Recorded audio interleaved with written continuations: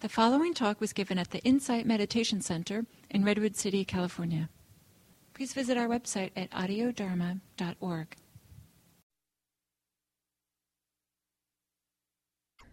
There's a quote that appears in several places in the suttas, so it's not just tucked off in one corner somewhere. I think it's maybe 5 or so different places, and I can give you the locations if you want, in which the Buddha is quoted as saying, anyone who's ever become fully enlightened in the past, or is doing so now, or who will ever do so in the future, did so, does so, and will do so by, and then basically doing these 3 things: setting aside the 5 hindrances, cultivating this list called the 4 foundations of mindfulness, and through that realizing or bringing to fruition the 7 factors of enlightenment. There's all these, if you're new to all of this, you're soon going to, Buddhism sometimes is called a religion of lists, right? And so how much did the Buddha really teach and formulate these lists? We don't really know. Many people suspect that it was part of the way of preserving and organizing the teachings into these list forms. So, you can go crazy on this list. In fact, there are even lists of the lists. One of the important lists, it's got a long, but I'll just tell you, it's not in your notes, it's called Bodhipakkhya Dhamma. Bodhi is awakening. Dhamma is dharmas. Dharma has a number of meanings. One of them is just things. And Pakhi just means about or pertaining to. This list is called Dharmas, or things pertaining to awakening. And it's a list of 7 lists. It's the 7 factors of enlightenment are on there. And anyway, it's got all this list. So, but it's a nice compilation of the 37. I can tell you how to find that if you ever want. So, but that's considered an important list. So it just goes on and on. And so we have to know that and not get overwhelmed by it. So just let the part come in if you're not used to it. That works, and you don't have to memorize it all. Some people do study these lists and find that that's useful, and other people, they're just not drawn to do that, but they find that just being around over time, it sticks naturally. So just, don't stir yourself up too much. But this is what the suttas are saying. Anyone who's ever become, we use enlightened, awakened, liberated, whatever terms, you sort of reach the end goal of what this tradition is about. It's through setting aside the 5 hindrances and then practicing or cultivating the 4 foundations of mindfulness. We're going to talk about what that is if you don't know. There's a sutta called the Satipatthana Sutta, very important. And then through that, bringing to fruition this list called the 7 factors of enlightenment. 7 factors of enlightenment is so we're going to look at the 4 foundations of mindfulness. But first I want to spend just a little time on the 7 factors of enlightenment.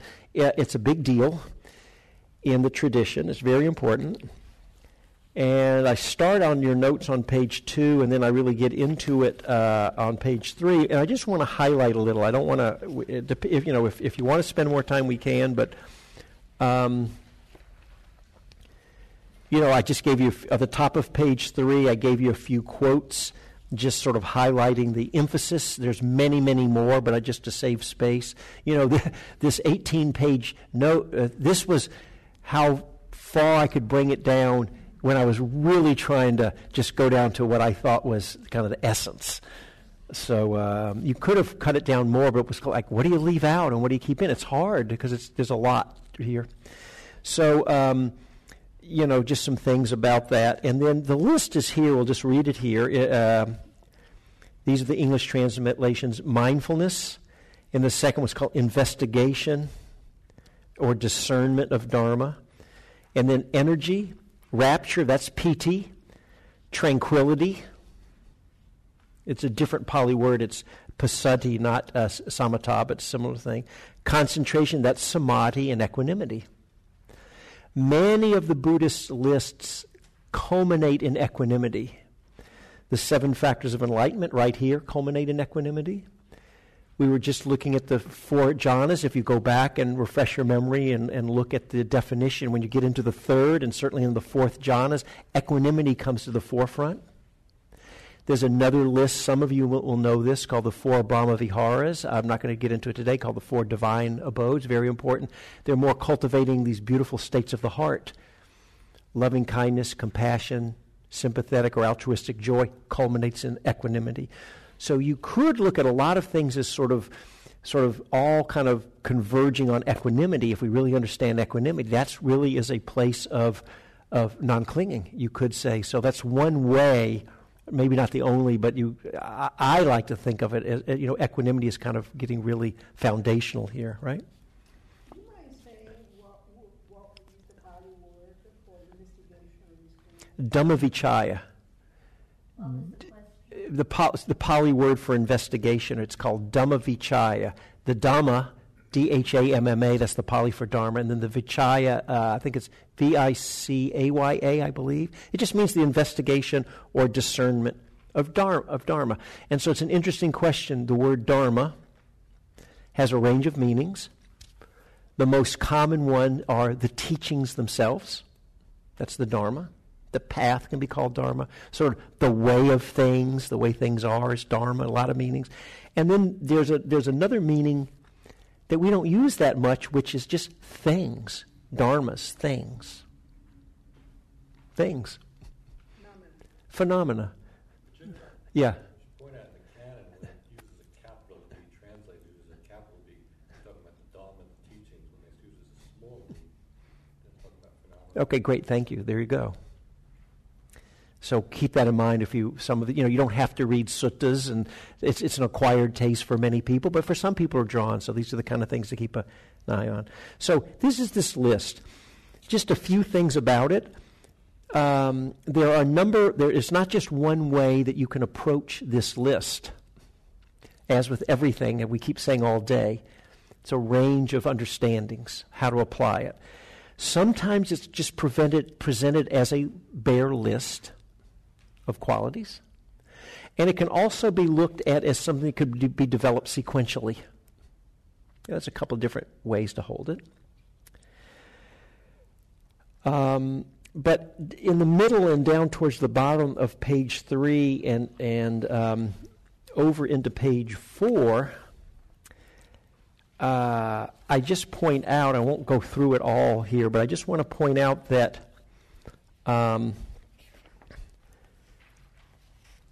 six of the seven enlightenment of these factors of enlightenment appear directly either in the jhana formulation itself or in the introductory passages in the suttas that are leading right up to jhana.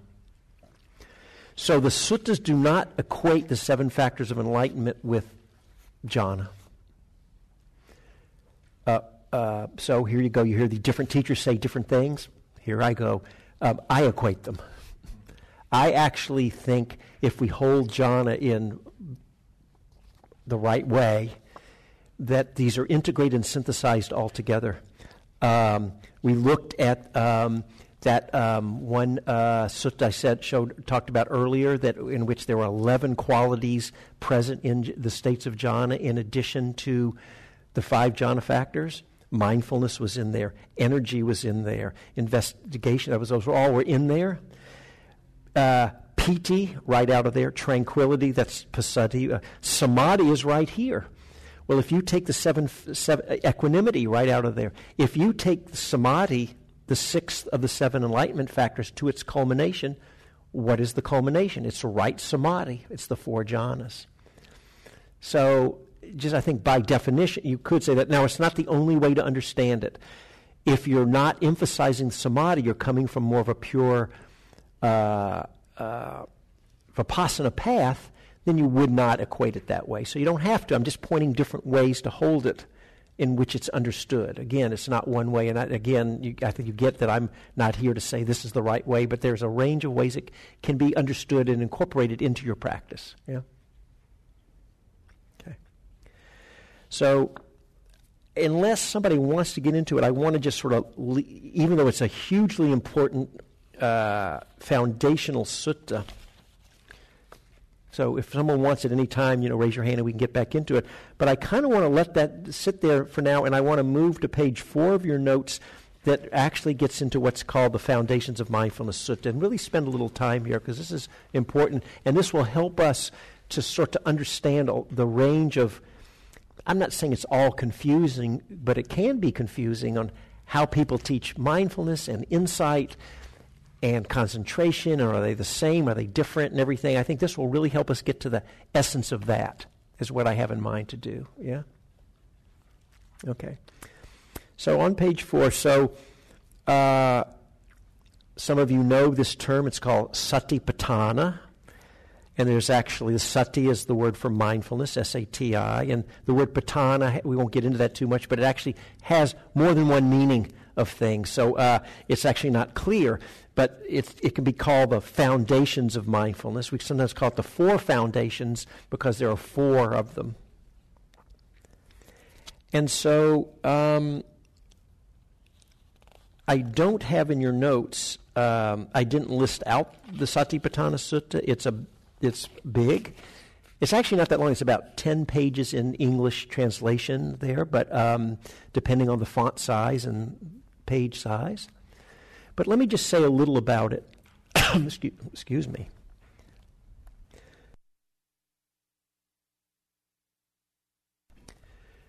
And I'm happy to point you, some of you have heard about this a lot. Some of you may not be familiar, but the Satipatthana Sutta, Foundations of Mindfulness Sutta, is a very important discourse or sutta and teaching about mindfulness practice and sort of a training on how one way, not the only way, to practice mindfulness.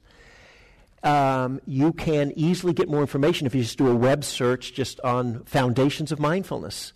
Or if you look on here, Satipatthana, there are books on it. And I'll say again that some people find that it's useful to do more formal study on it. And you can get to a place where all these, you're going to see there's some complexity, and we'll only go into it a little bit. You can get to it can be confusing, but you can get to a place where it's all there and you see how it all fits together over time. So don't stress out about it.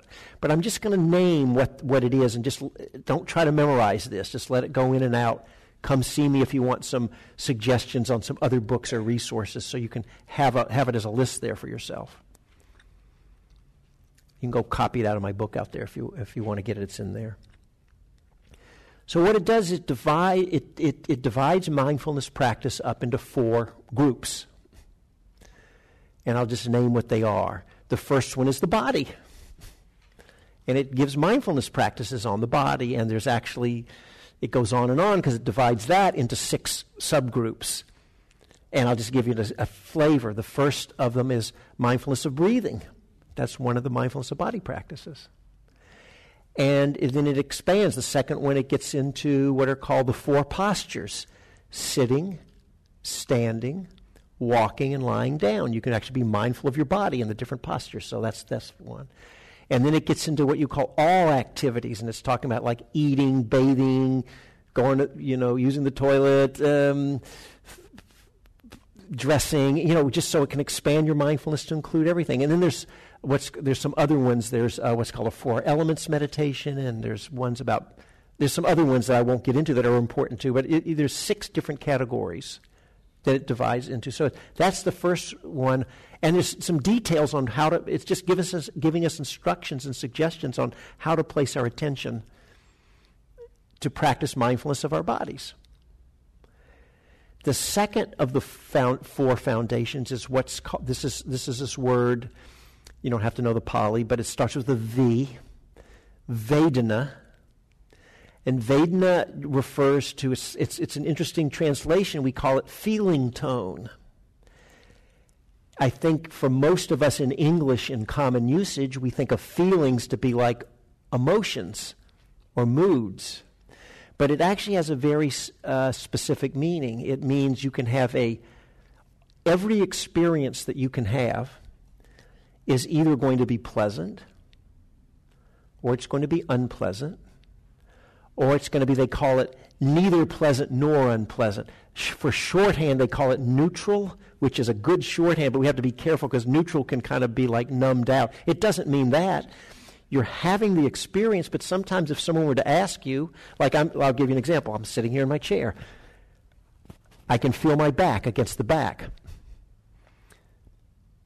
It's not unpleasant, not pleasant, but it's clear. So it's I could call it neutral.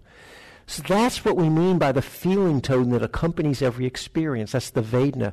There's a pleasant Vedana, an unpleasant feeling tone, or a neither pleasant nor unpleasant neutral that accompanies every experience. And you can actually be mindful. Not only does it accompany every experience, but you can actually be mindful of that. You can actually make a point to pay attention to the fact of the pleasantness, unpleasantness, or neutralness of the experience, right, itself. That's different than the actual experience. Right? I mean, they're like this close together, okay? That's the second. So the first, mindfulness of the body. Second one, this feeling tone Vedana. And the third one, it's a word in Pali, chittas. It means, it's just mind states. It's not talking about consciousness itself, but just states of mind that come up. And it lists things like, if when you practice in this way, and give you specific things, is greed, hatred, or delusion present in your mind? You know it.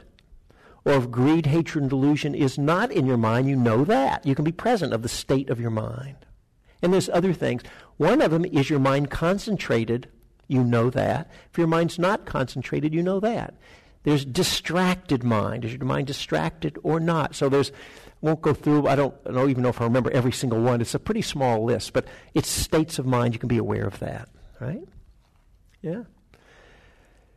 And then the fourth is, and I know this is a lot, like I said, you don't have to try to memorize it. I'm only just skimming here. I'm leaving a lot out. And again, just, go get it copy it out of there if you want it. The fourth is mindfulness of what they call dhammas or dharmas. And this is what I was saying before. Things, phenomena. And the fourth foundation, actually, it's more lists. It's actually got 5 lists in it. I tell you, this list, they just go on and on. So there's 5 lists in here. And I'll just name them real quick. There's the 5 hindrances are in there. There's a list called the 5 aggregates. Don't worry if you don't know what it is. Just for time, we won't go through all that. There's something called the 6 sense bases, or the 6 senses, you could say. In this model, there's, we have our 5 senses: seeing, hearing, smelling, tasting, body sensations they call touch. And then there's a 6th one, which is the mind. They call that a sense door, because you have experience through the mind too, right? They call the 6 senses. And then the 7 factors of enlightenment is in that list. And the 4 noble truths is in that list. That's a lot. And so, again, just let it kind of go in one ear, wash through, whatever needs to stick will stick.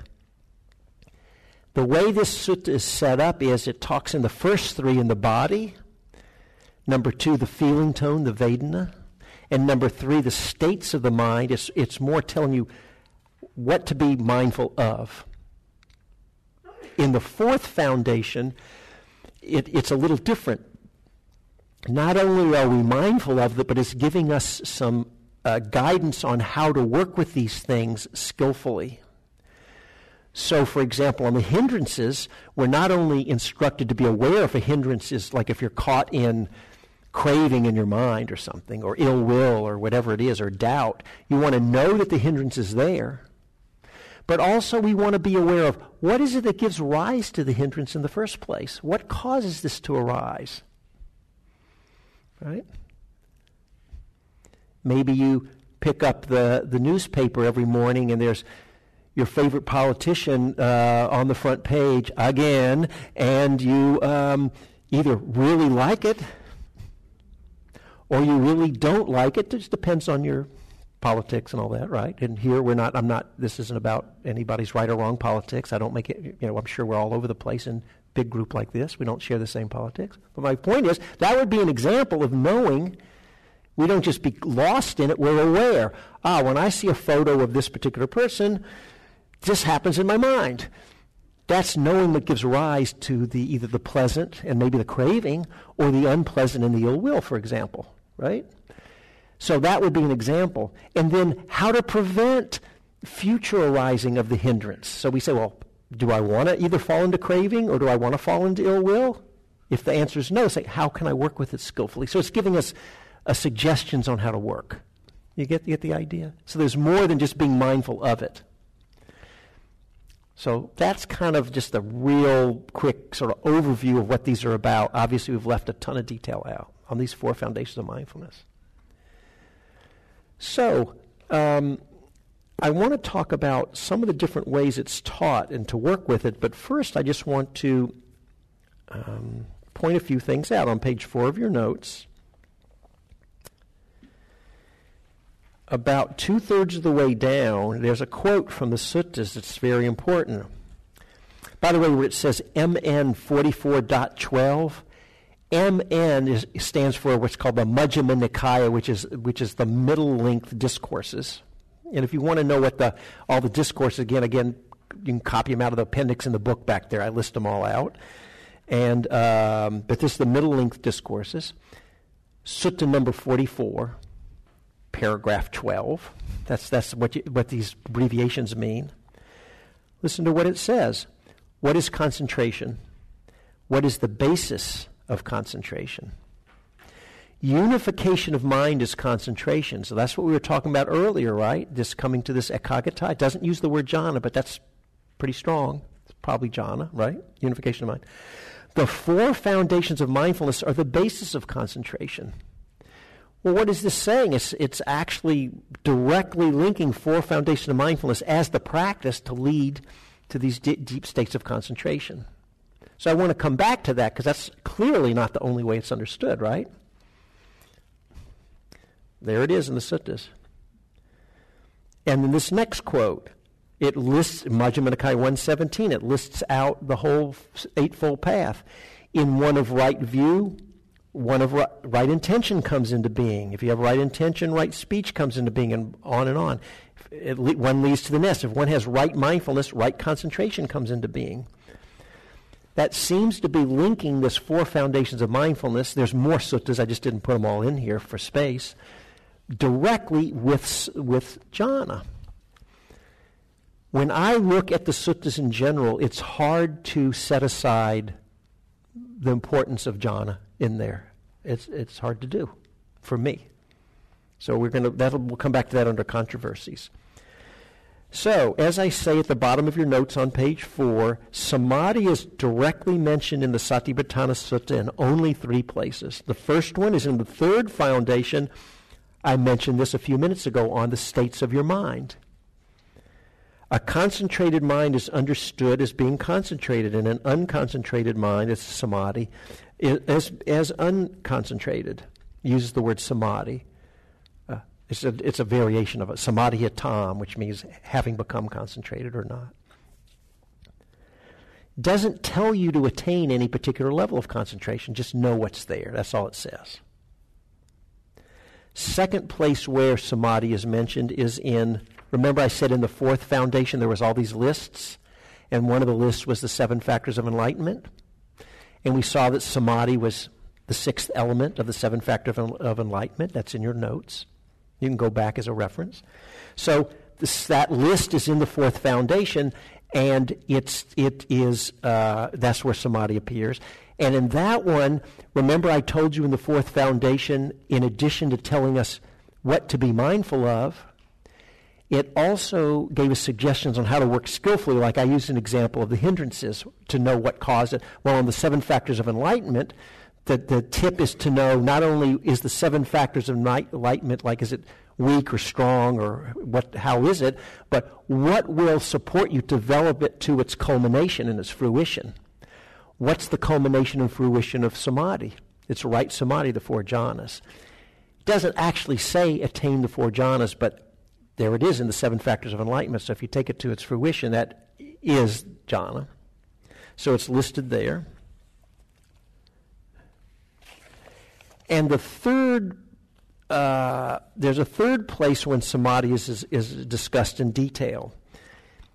This sutta that we're working with, this Satipatthana Foundation of Mindfulness Sutta, it actually exists in 2 places in the suttas. In the middle-length discourses as the Satipatthana Sutta. And there's another group called the Long Discourses, the Digha Nikaya. And it's in there in a different version called the Maha, the Great Satipatthana Sutta. And it's word for word identical, except the very last section on the Four Noble Truths, it expands it out and it lists out the whole Eightfold Path. So it's longer.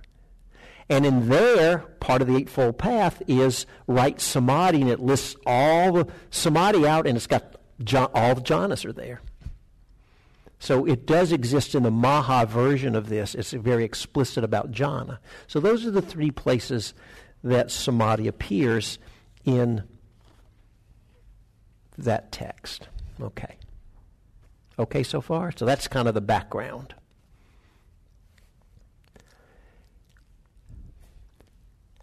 Let's step out of the text for a moment and look at some of the ways that the Satipatthana Sutta is actually taught today in practice, okay? I'll name a few ways that I know of, and I have a feeling some people here may know other ways, and we don't necessarily, you're welcome to share if you want. We don't necessarily have to lay out all the ways, but you'll get the idea that it's not put into practice in just one way. So if you go, I don't know, I'm not around IMC as much as I used to. I'm here once or twice a year, maybe, something like this. So I don't really know how they're teaching here these days, but the way it always was for a long time. Or if you go to a place like Spirit Rock or something like that, it's a range of ways. But one of the common ways that insight meditation is taught is using the framework of the four foundations of mindfulness. And if you were to go on a typical retreat, at least it used to be, I don't teach retreats there anymore, but I used to teach a lot of them, the way we would do it is we would work systematically through the foundation. So you'd start off for the first couple of days on retreat, and you'd be working with the first foundation of mindfulness of breathing. And you'd stay with that. And then you would open it up and move through. You would maybe work through the mindfulness of the four postures or in all activities, and they'd work through in that way. Maybe after a couple of days you would get more concentrated and you'd be able to have enough stability of mind to notice the second foundation of the feeling tone. And then maybe you go on in a few days, they'll add in instructions, for example, to notice states of your mind. And they'd open up the awareness to your whole mind and body process systematically like that, using this structure. Right? So one way that it gets taught, and no talk about samadhi necessarily, just bringing your mindfulness back when you can, moment to moment. And any of you who've done these kind of retreats know by doing that, you do develop, it can be a lot, whatever, some degree or a lot of samadhi, just by bringing your mindfulness there. So that's one way it can be taught, is you sort of work and add in, and then depending on the teacher, it may be systematic, or you may not give any, and some teachers give a lot of emphasis to one of these foundations over another. So there might be one teacher who gives a lot of attention to the third foundation, states of your mind, and that teacher may instruct you to put all your attention, you're not even about your breathing, just what's my mind state, what's my mind state? That's like Utejaniya, who's popular these days. Might be an example.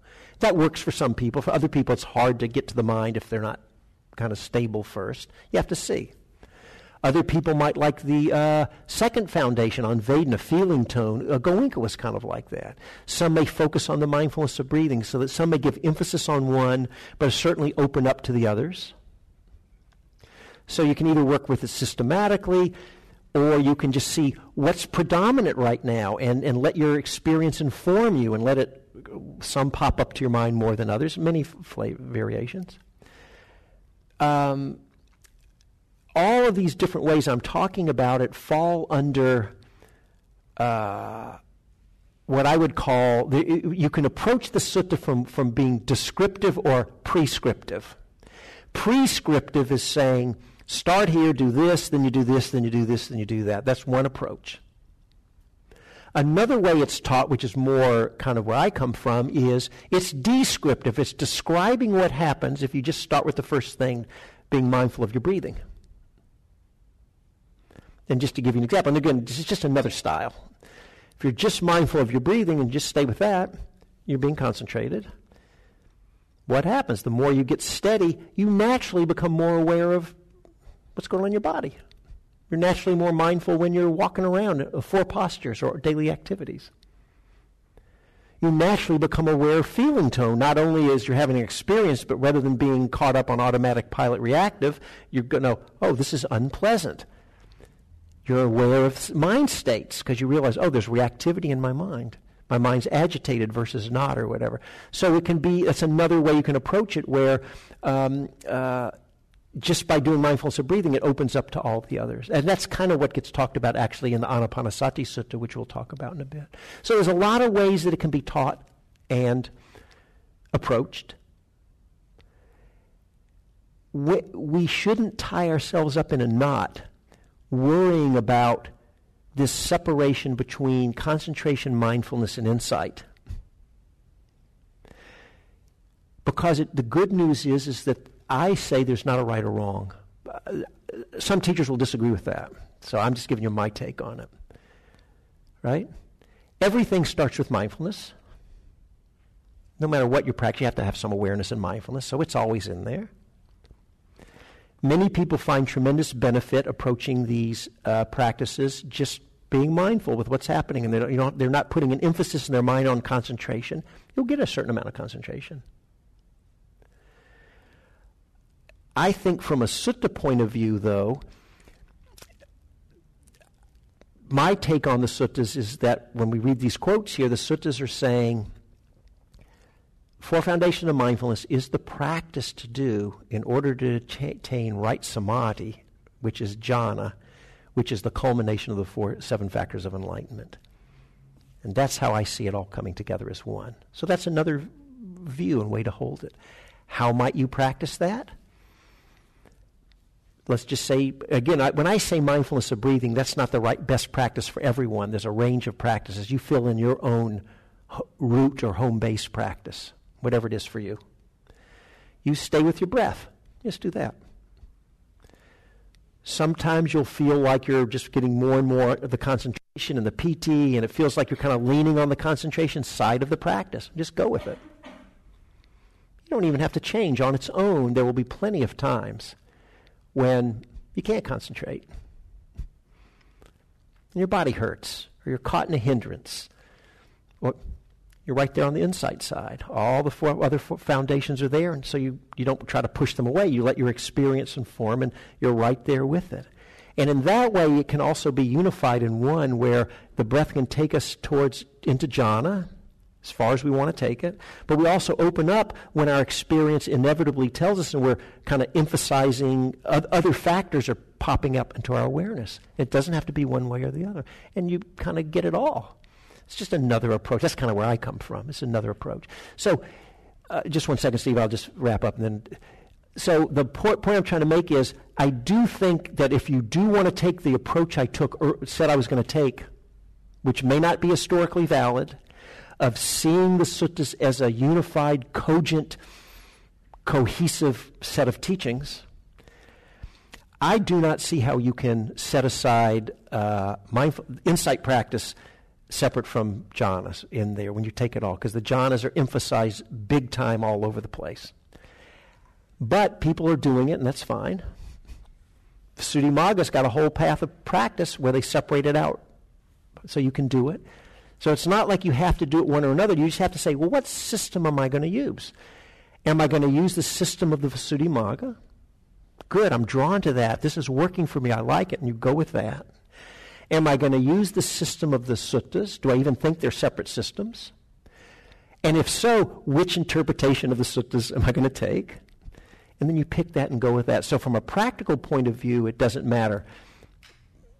If you from a textual point of view,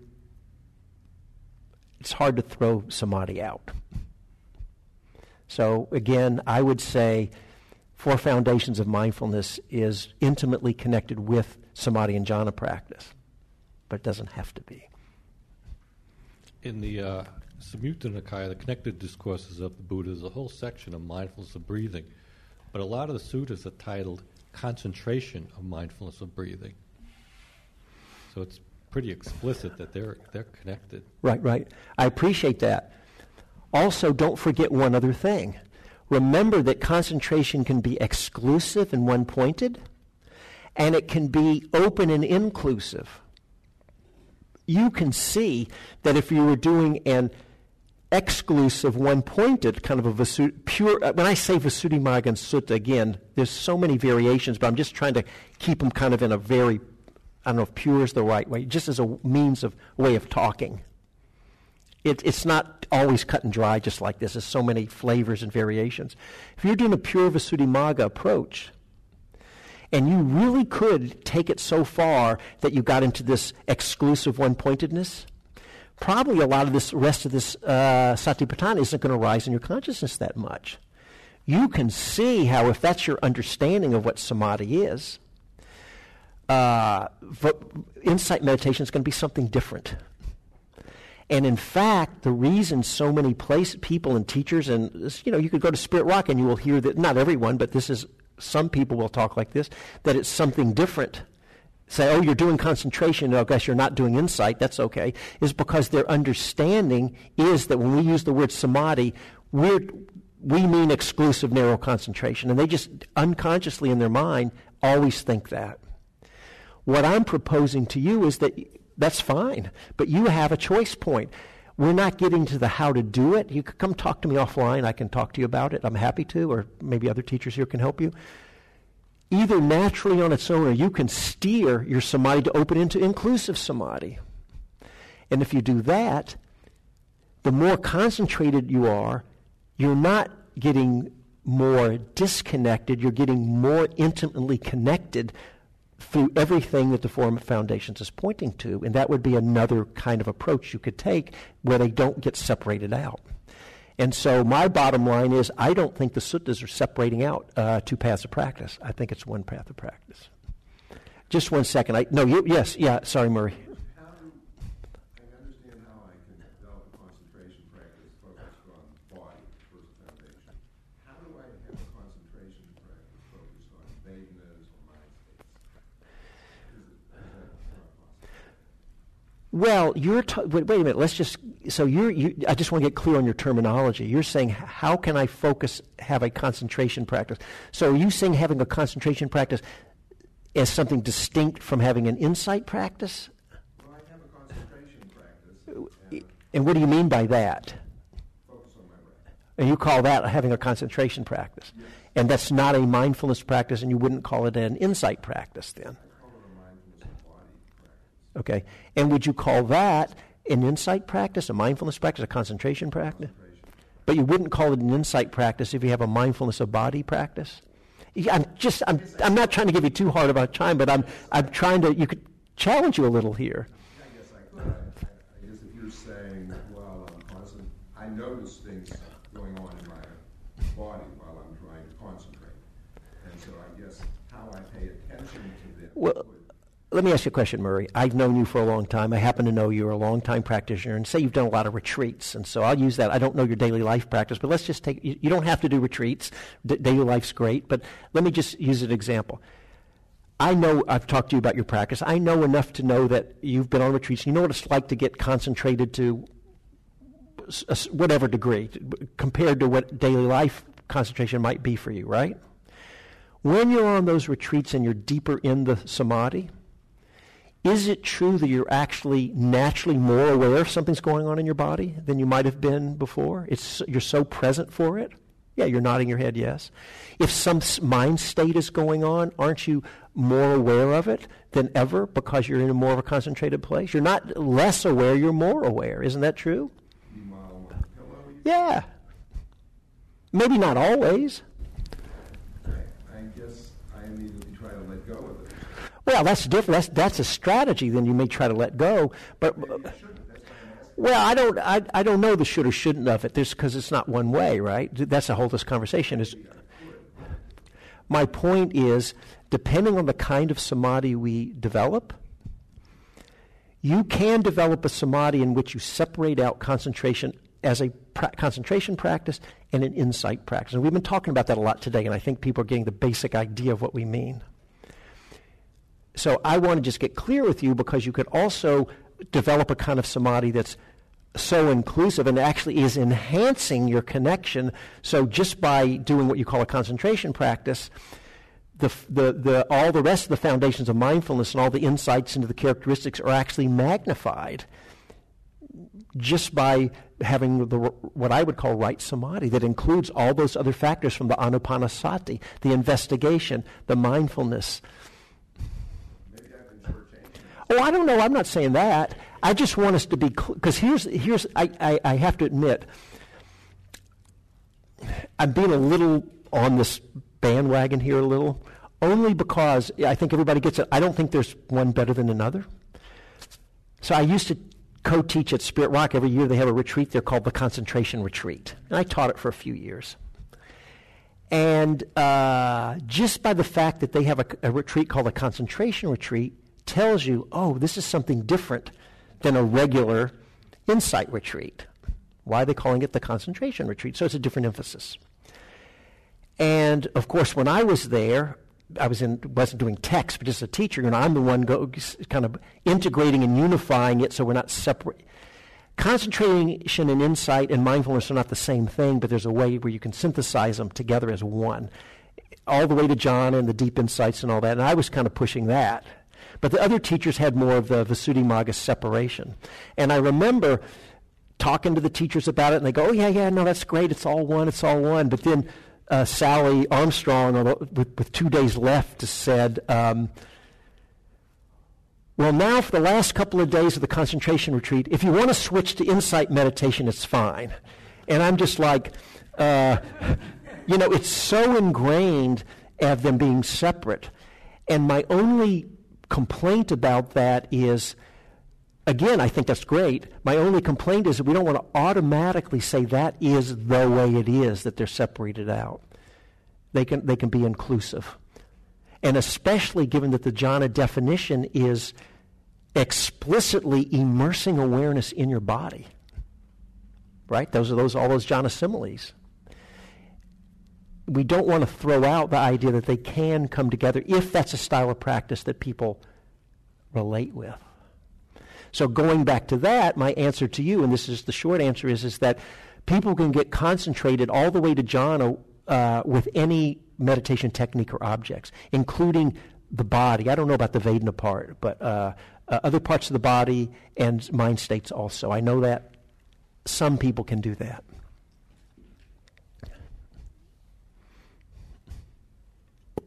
So I find a question forming in my mind. Maybe kind of a big question. See, my idea of the whole point of developing a mind that can concentrate on your object of meditation for an extended period of time is that if you do so on a regular basis, that your mind develops certain helpful qualities. It's strengthened, you achieve clarity, you see the world, yourself, the way it really is. You aren't swayed by the worldly winds anymore. So you see, you develop insight, and when you do that, then you see there's nothing to hold on to, nothing worth being attached to. So then you let go. And when you let go, you're not attached to yourself. Yeah. When you're not attached to yourself, your focus of attention in daily life expands outward to include a beautiful articulation. I love it. People, sentient beings, farm animals, and so you develop loving kindness, compassion, and so forth. And your morality rises to a much higher level and much more subtle level. And these things, the loving kindness, the sila, and the letting go, are what's really important. The concentration just helps you develop your mind so that you can get there.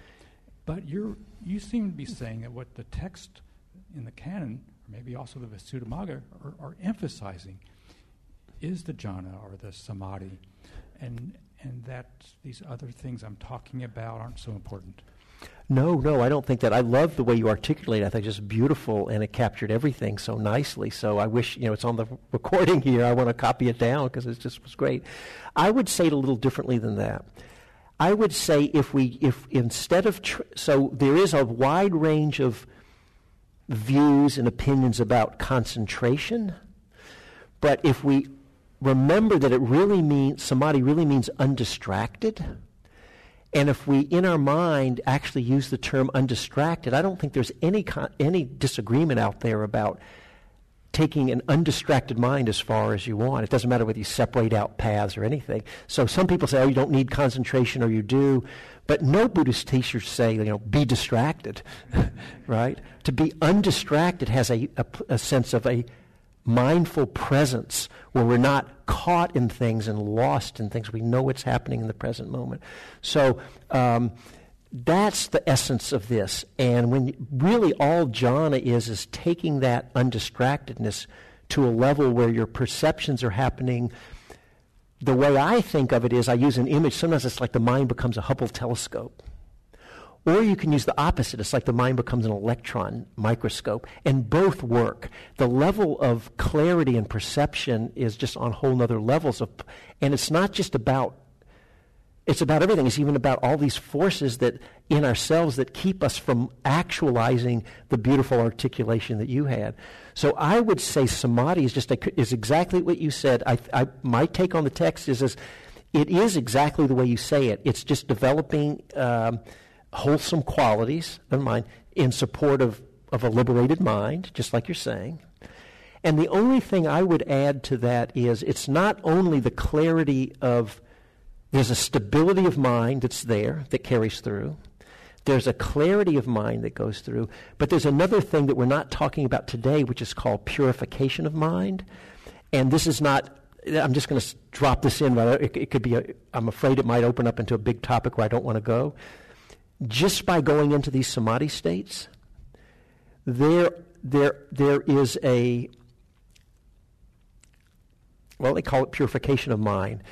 Some of the conditioned patterns in our minds can get kind of cleaned out in some way just by touching, because some of these spaces we get to see just places of how beautiful the mind can be, or it can disentangle somatic tensions in our bodies. And sometimes people have all these somatic expressions that come of energies, and it can be kind of disconcerting, and then it can untangle. A lot can happen that's kind of healing and resourcing and nurturing just by touching the states that has nothing to do with the clarity and awareness. So there's many benefits on a lot of levels. But I do think it's all in service of what you're talking about. That's why after all this discussion, the reason we're emphasizing samadhi, because that's the theme of today. It's on what's the place and understanding of concentration in meditation. But in the bigger picture, I would say we don't want to, we're doing a disservice if we underappreciate samadhi. I think we're really doing a disservice. But at the same, I think jhana is a huge, big deal. At the same time, let's not make too big of a deal about it. And I think they're both true because, listen, what about people who follow the pure, dry path of practice? They don't know jhana, they're not interested in jhana. And you meet some of these people and just, their hearts seem open, their minds seem free, they're in place. And it wasn't a path of samadhi. So I think we have to be careful of saying there's any one way that the path has to open or one doorway in. For those of us who are drawn in this is an important aspect, and it does get a lot of emphasis in the text. I do think the text put a huge emphasis on this jhana, but we want to be open and inclusive about and not be so fixed on one way, I would say. Yeah, I sent you this email as the $50,000 or $100,000 question. This is a couple of suttas where it says, as far as gaining noble attainments, for you to be a stream enter, you need to master your virtue. You have to have a moderate amount of concentration, a moderate amount of wisdom, and then it goes on that by you're a non-returner, you have to master concentration, and then become an arhat, you have to master all three. What the text never say is what they mean by a moderate amount of concentration. Right. You know, mastering concentration is all four jhanas, but they don't know what the moderate amount. Do you need jhana to become a stream enterer? I mean, it's not clear in the text about that. Yeah, that's right. And actually, we were going to touch on some of that when we do the controversy, so that's a little bit of what we're going to say. I guess from my perspective, you get these people who are the so-called great masters. You don't really know what's going on in a person's state of mind, right? But you meet some people who, you know, I've been around a few people where it's like, it's just palpable. It's like, I don't know what he or she has, but whatever they have, that's what I want. You know, you can feel there's just something profound about their being or their presence. I haven't met many people like that, but I've met a few. And the ones I'm thinking of, and again, I don't really know, but they seem to have some level of, I'm not afraid to use the word enlightenment, or I don't know really what enlightenment is, but you know, they didn't all get there in the same way. And, you know, I don't know. We don't know. But so let's, just one second, the whole purpose of today is to just educate ourselves so we kind of know what the teachings are. And now when people are saying, oh yeah, this is the path of jhana, we can actually say, well, okay, that's great. Which jhana are you talking about? I'm the path of this. Don't use concentration with it. It's not confusing. We can just say, oh, I see where they're coming from. How does that fit in with my practice? Yes, please. I think it's a really to go back to dry insight versus wet insight and the role of jhana and what people are teaching in the Vipassana community versus what's written in the suttas. I think it's a really important discussion, the role of jhana, because when you read the suttas, in fact, jhana is very important. Having read the entire suttas, jhana is mentioned a lot, and most of the Vipassana teachers say, "Oh, don't worry about jhana. That's not important. That's not important." That's not. So, what they are teaching is one thing, and what's written in the suttas is actually another. Right. And dry insight is not really mentioned in the suttas. Just it's mentioned only in commentary by Bhikkhu Bodho. This is what we think he means when certain bhikkhus come back from the rains reporting that they attain such and such enlightenment. There's an annotation. This is what I remember anew from reading the suttas. There's an annotation in Bhikkhu Bodhi's text saying this means they were dry insight versus wet insight. So, yeah. So it's a really important discussion. But he was bringing a commentarial understanding. He used to do that a lot more. He doesn't do that so much anymore. Right, exactly. But it's not in the suttas, that understanding of dry insight versus wet insight. Is Right, there's not none of that's in the words suttas. of the Buddha himself. Right. That is coming from Western Vipassana teachers, Oh. and maybe from other, from certain lineage holders. But I think it's a really important distinction, because if we're going to go to this whole conversation we're having today, because if we're going to go to what the Buddha himself taught, according to the words that were recorded, jhana is fundamental. Right. As And far as I can we're being taught. Yeah. Well, but there's a historical reasons for that, because it came out of the Burmese Mahasi Sayadaw, very pure, dry insight path of the Visuddhimagga. And in that understanding, if you do samadhi, and they even equate samatha, tranquility, with samadhi, they use those interchangeably. To me, right samadhi includes insight and mindfulness and all those 11 factors of the anapanasati. They're all there. That's right insight, and includes tranquility, but it's not the whole thing. So it's just a different understanding. Yes. And so in that understanding, you do want to watch out, because there was this whole thing. It turned out to be wrong. I've had conversations with people like Jack Kornfield and others behind closed doors, and they said, yeah, we were worried that everybody was going to get attached to the jhanas, and we de-emphasized it, and we kind of screwed it up, and it's okay, because people got a lot of benefit, but really it turned out not to be so problematic, and people are, but look, I'm going to tell you right now, for those of you who don't have experience with jhana, it's super pleasant. You are going to get attached to it. It's okay. You'll suffer, you'll cling, and you'll learn to let go. It's not a big deal. And the Buddha is quoted as saying, don't fear the pleasure of, didn't I read that quote earlier? He said, go for it. I think also to recognize that teachers are teaching what they can hopefully teach with facility. Yeah. And what might be more challenging for them to teach with facility and what might be more controversial is being avoided for or maybe what they taught or how they practice, right? For certain reasons. I mean, it's not necessarily wrong or bad, but to just recognize that there's what the Buddha himself taught as it's been recorded, and then there's what people are teaching today, now, here in our culture. Right. That's right. And in the suttas even, there's no such thing as vipassana meditation. Did you know that in the suttas? That's true.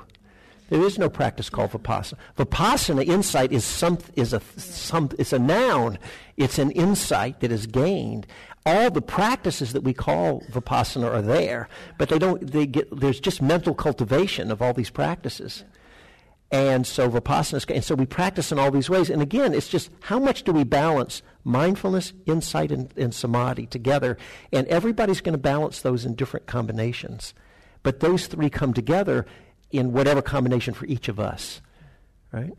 But so we want to be clear today. I hope I'm bending over backwards to say over and over. It's not like I'm making one right or wrong. I think it's a great discussion, but to come back to what the value is and what's being taught.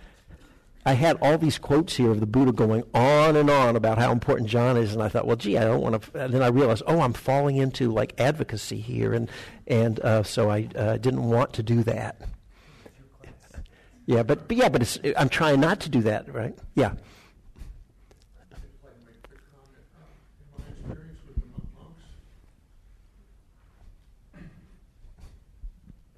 Certainly in the Cha tradition, the monks teach entirely from personal experience. So if they haven't had jhana, they don't teach it. But they also encourage that every monk spend time at every monastery. So no monk is going to be isolated with one teacher. Sounds like wise and skillful approach to me. So that's would be what I think is the answer to what she's talking about, which is people are limited by what their experience is and what they can teach. That's right. And then hopefully over time we all come to know like ourselves and our way, and we find our way through it all, right? We're going to break pretty soon, but were there some, did you have your hand up or somebody? So I want to try to put this in very simple terms so that I can take it with me into my daily life.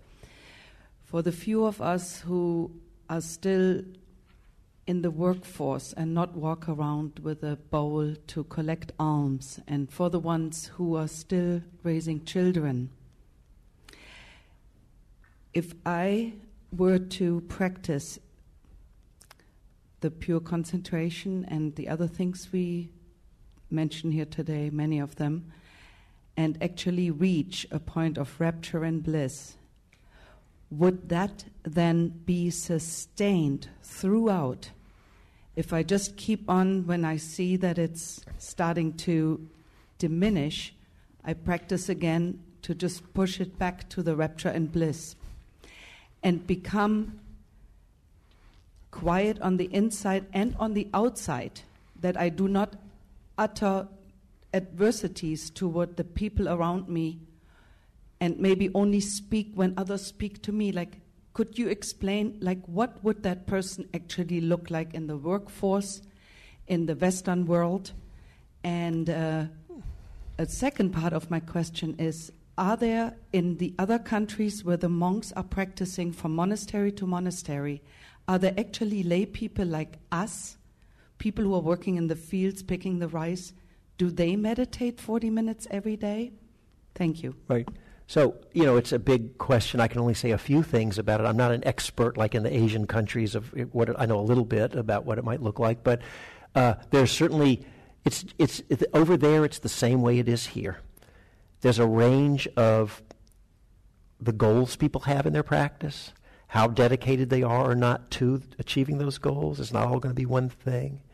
And there's a range of, how much people practice. And even in the monasteries, like if you looked at all Theravada monks and nuns, it's only a minority of them who actually practice in that way. I don't know if you knew that, right? And I'm not disparaging anyone. Some of them just live according to the Vinaya or do different. Some are study monastics, whatever. So it's a big, big world out there.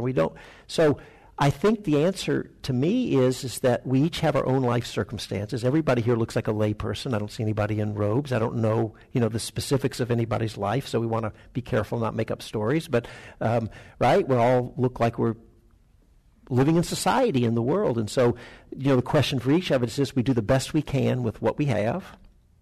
That's all we can do. And we live the best we can. And, that's an interesting question. I don't know that the goal, you can have your own goal, of course, but the tradition's goal is not to carry around piti and sukha, rapture and happiness all the time.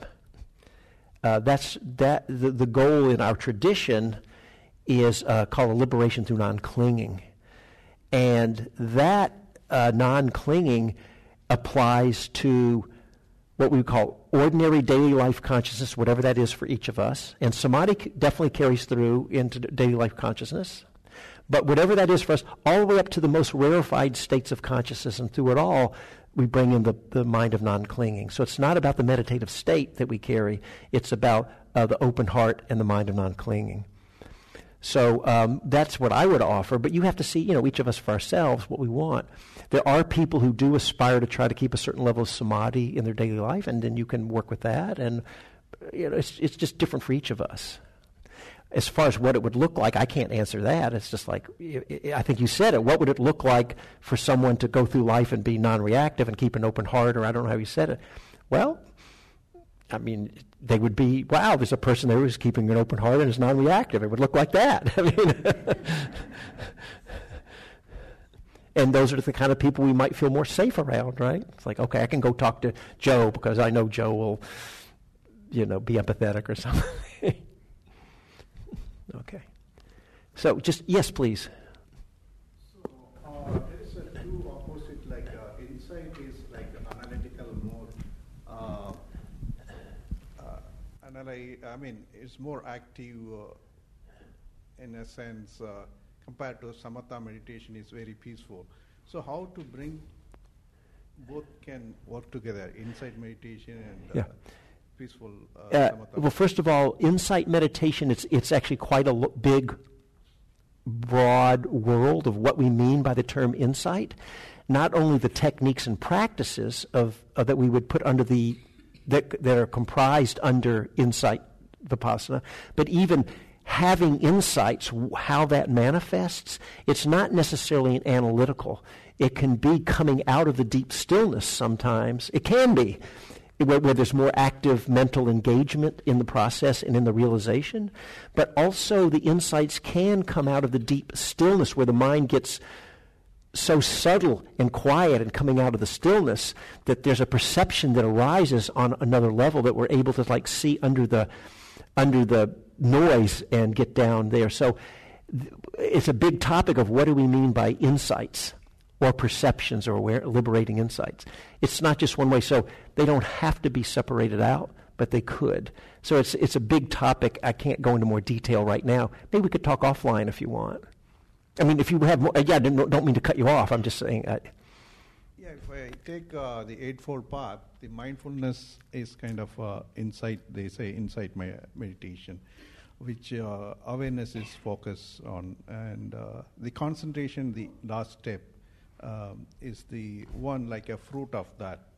So even if an apple tree gives a fruit, it has around 40 leaves it has to have to absorb the energy to convert into a fruit.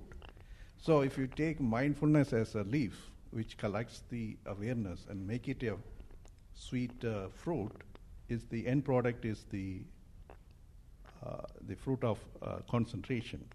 So if we take as a plant, if we are growing Eightfold Path is a kind of plant, and the seventh step is the mindfulness, which has awareness practice and which affects the concentration. There's a cause and effect relations between mindfulness and concentration. Mindfulness causes the effect of concentration. Yeah. What you were just saying, or is it? I don't know. Did you have a question, or I like what you said. That relations is correct, or yeah. I mean, first of all, I don't equate. So this is very common for people to equate mindfulness with insight, and then concentration is different practice. Perfectly fine.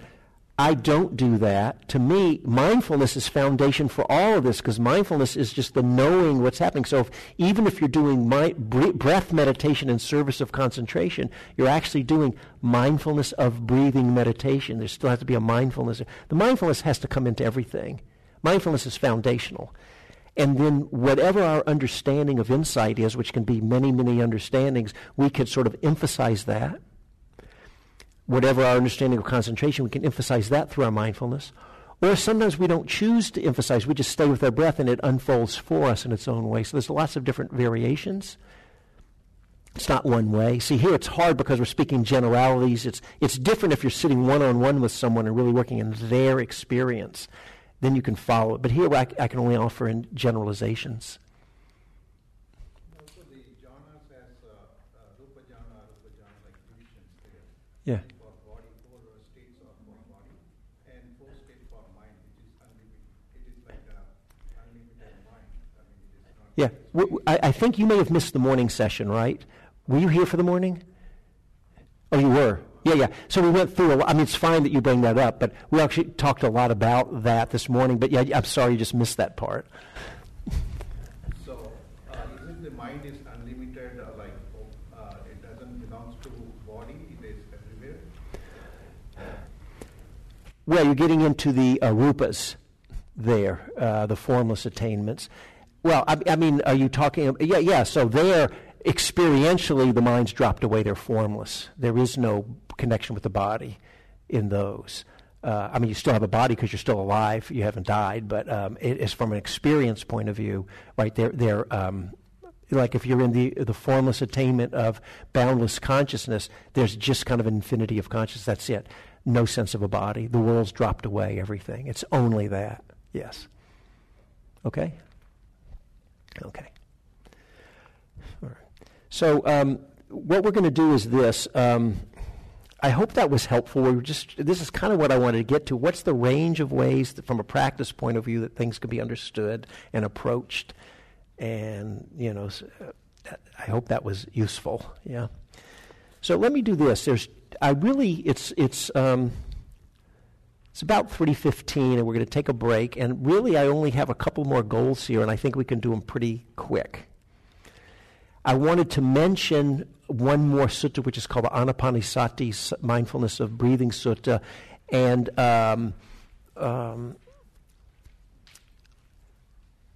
I'd like to do that really quick and then take a break. And when we come back, I think we can do the Anapanasati actually pretty quick, even though it's a huge topic, but just to touch on it. When I come back, what I have in mind to end for today is I want to just ask 3 questions. And I think we've kind of answered them, so it may be short. One question is, now that we've talked about this, okay, let's go back and revisit what is the nature of jhana, and I want to look at one particular question. The Visuddhimagga says you're in a jhana where you don't even have body awareness anymore. Looks to me like the suttas are saying you have jhana where that's immersed in body awareness. I want to kind of just reconcile that. How can that be? Doesn't make it, how do they get away? How does a Visuddhimagga get away with saying that? Right? So, but there is a way that they do that. So I want to just look at that one question. It's a pretty simple answer, and we'll understand that. So we can see, and the real answer is they're just 2 different jhana systems. They're actually 2 different jhanas. So when people use the word jhana, they're not always talking about the same thing. So let's spend a little time on that. I want to ask the question, is the path of insight and samadhi 2 paths or 1? Kind of already. But I just want to pull it together. That can be pretty quick. And then I'd like to ask the question, and Steve was kind of pointing to it, is like according to the texts, is jhana necessary for enlightenment? We already know in the Visuddhimagga, jhana is not necessary because there's a path called the pure path of vipassana. We don't do jhana. We know what the Visuddhimagga says. What do the suttas say? We just want to look at that and to wrap it all up. So, and then of course, if we have time and there's questions or comments, that's fine too, yeah? All right. Let me do the Visuddhimagga real quick, and then we'll take a break, okay? Can you hang in for that? Anapanasati real quick. So I just put a little bit here on page 5 of your notes. Let me just make a few comments. In the middle-length discourses, Majjhima Nikaya 118, I think it is. Is that right? 118. There's a sutta called Anapanasati. It's called mindfulness of breathing. Ana, in-breathing, pana, out-breathing. Mindfulness of breathing sutta. And basically it's got a whole introductory piece in which the Buddha comments on all these different practices that different monks and nuns and lay people are doing. Totally different than breathing. And he says they're practicing this, and he praises them all. It's just kind of broadening what is considered good practice. And then he says, let me teach you a practice now that I think is good, and he's mindfulness of breathing. And basically what it does is it divides the path of mindfulness of breathing practice up into 16 steps. Another list for you. If you want the 16 steps, you can go copy them out of the book. They're there. And I won't go into them all, but it actually starts with the first 4 steps right out of the Satipatthana Sutta on mindfulness of breathing. It goes through that. And I won't go through them, but basically it's saying like, you're just aware of your breath. Like if you're breathing in and you're having long breaths, you know what's happening. If they're short breaths, you use your breath to kind of tranquilize the body. And it just talks about things like this. I don't want to get into the details. It's too much for our 5 minutes.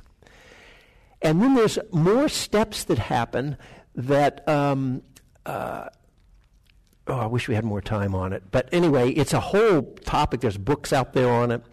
But it includes all the if we were to list out some of the ingredients in the steps, let me just do something real quick here. I'll just list a few things. Sorry about this. Let me just pull them up real quick. Here's the steps real quick. And then you'll see the reason I'm doing this is because some people take this sutta to be a samadhi, very samadhi practice.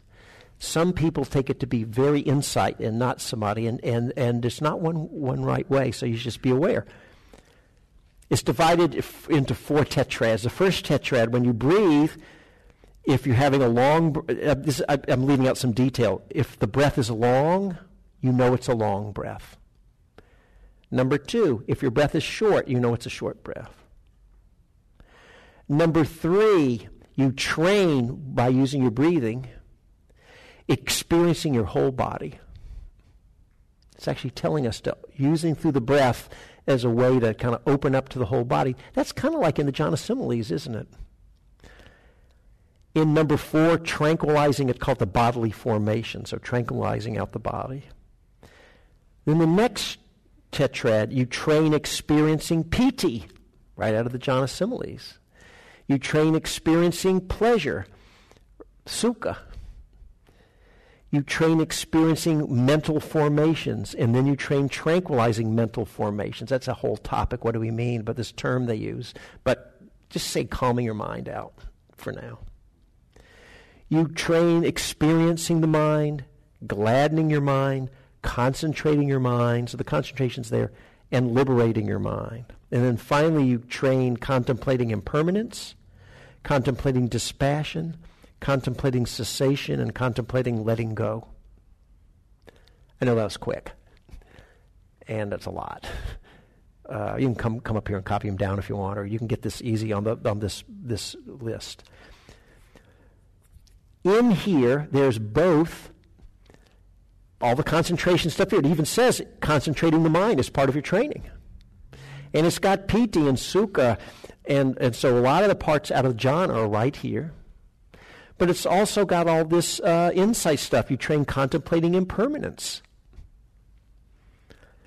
contemplating dispassion and letting go. So for now, let me just say it's an important sutta. I would say as important as the Satipatthana Sutta in the tradition.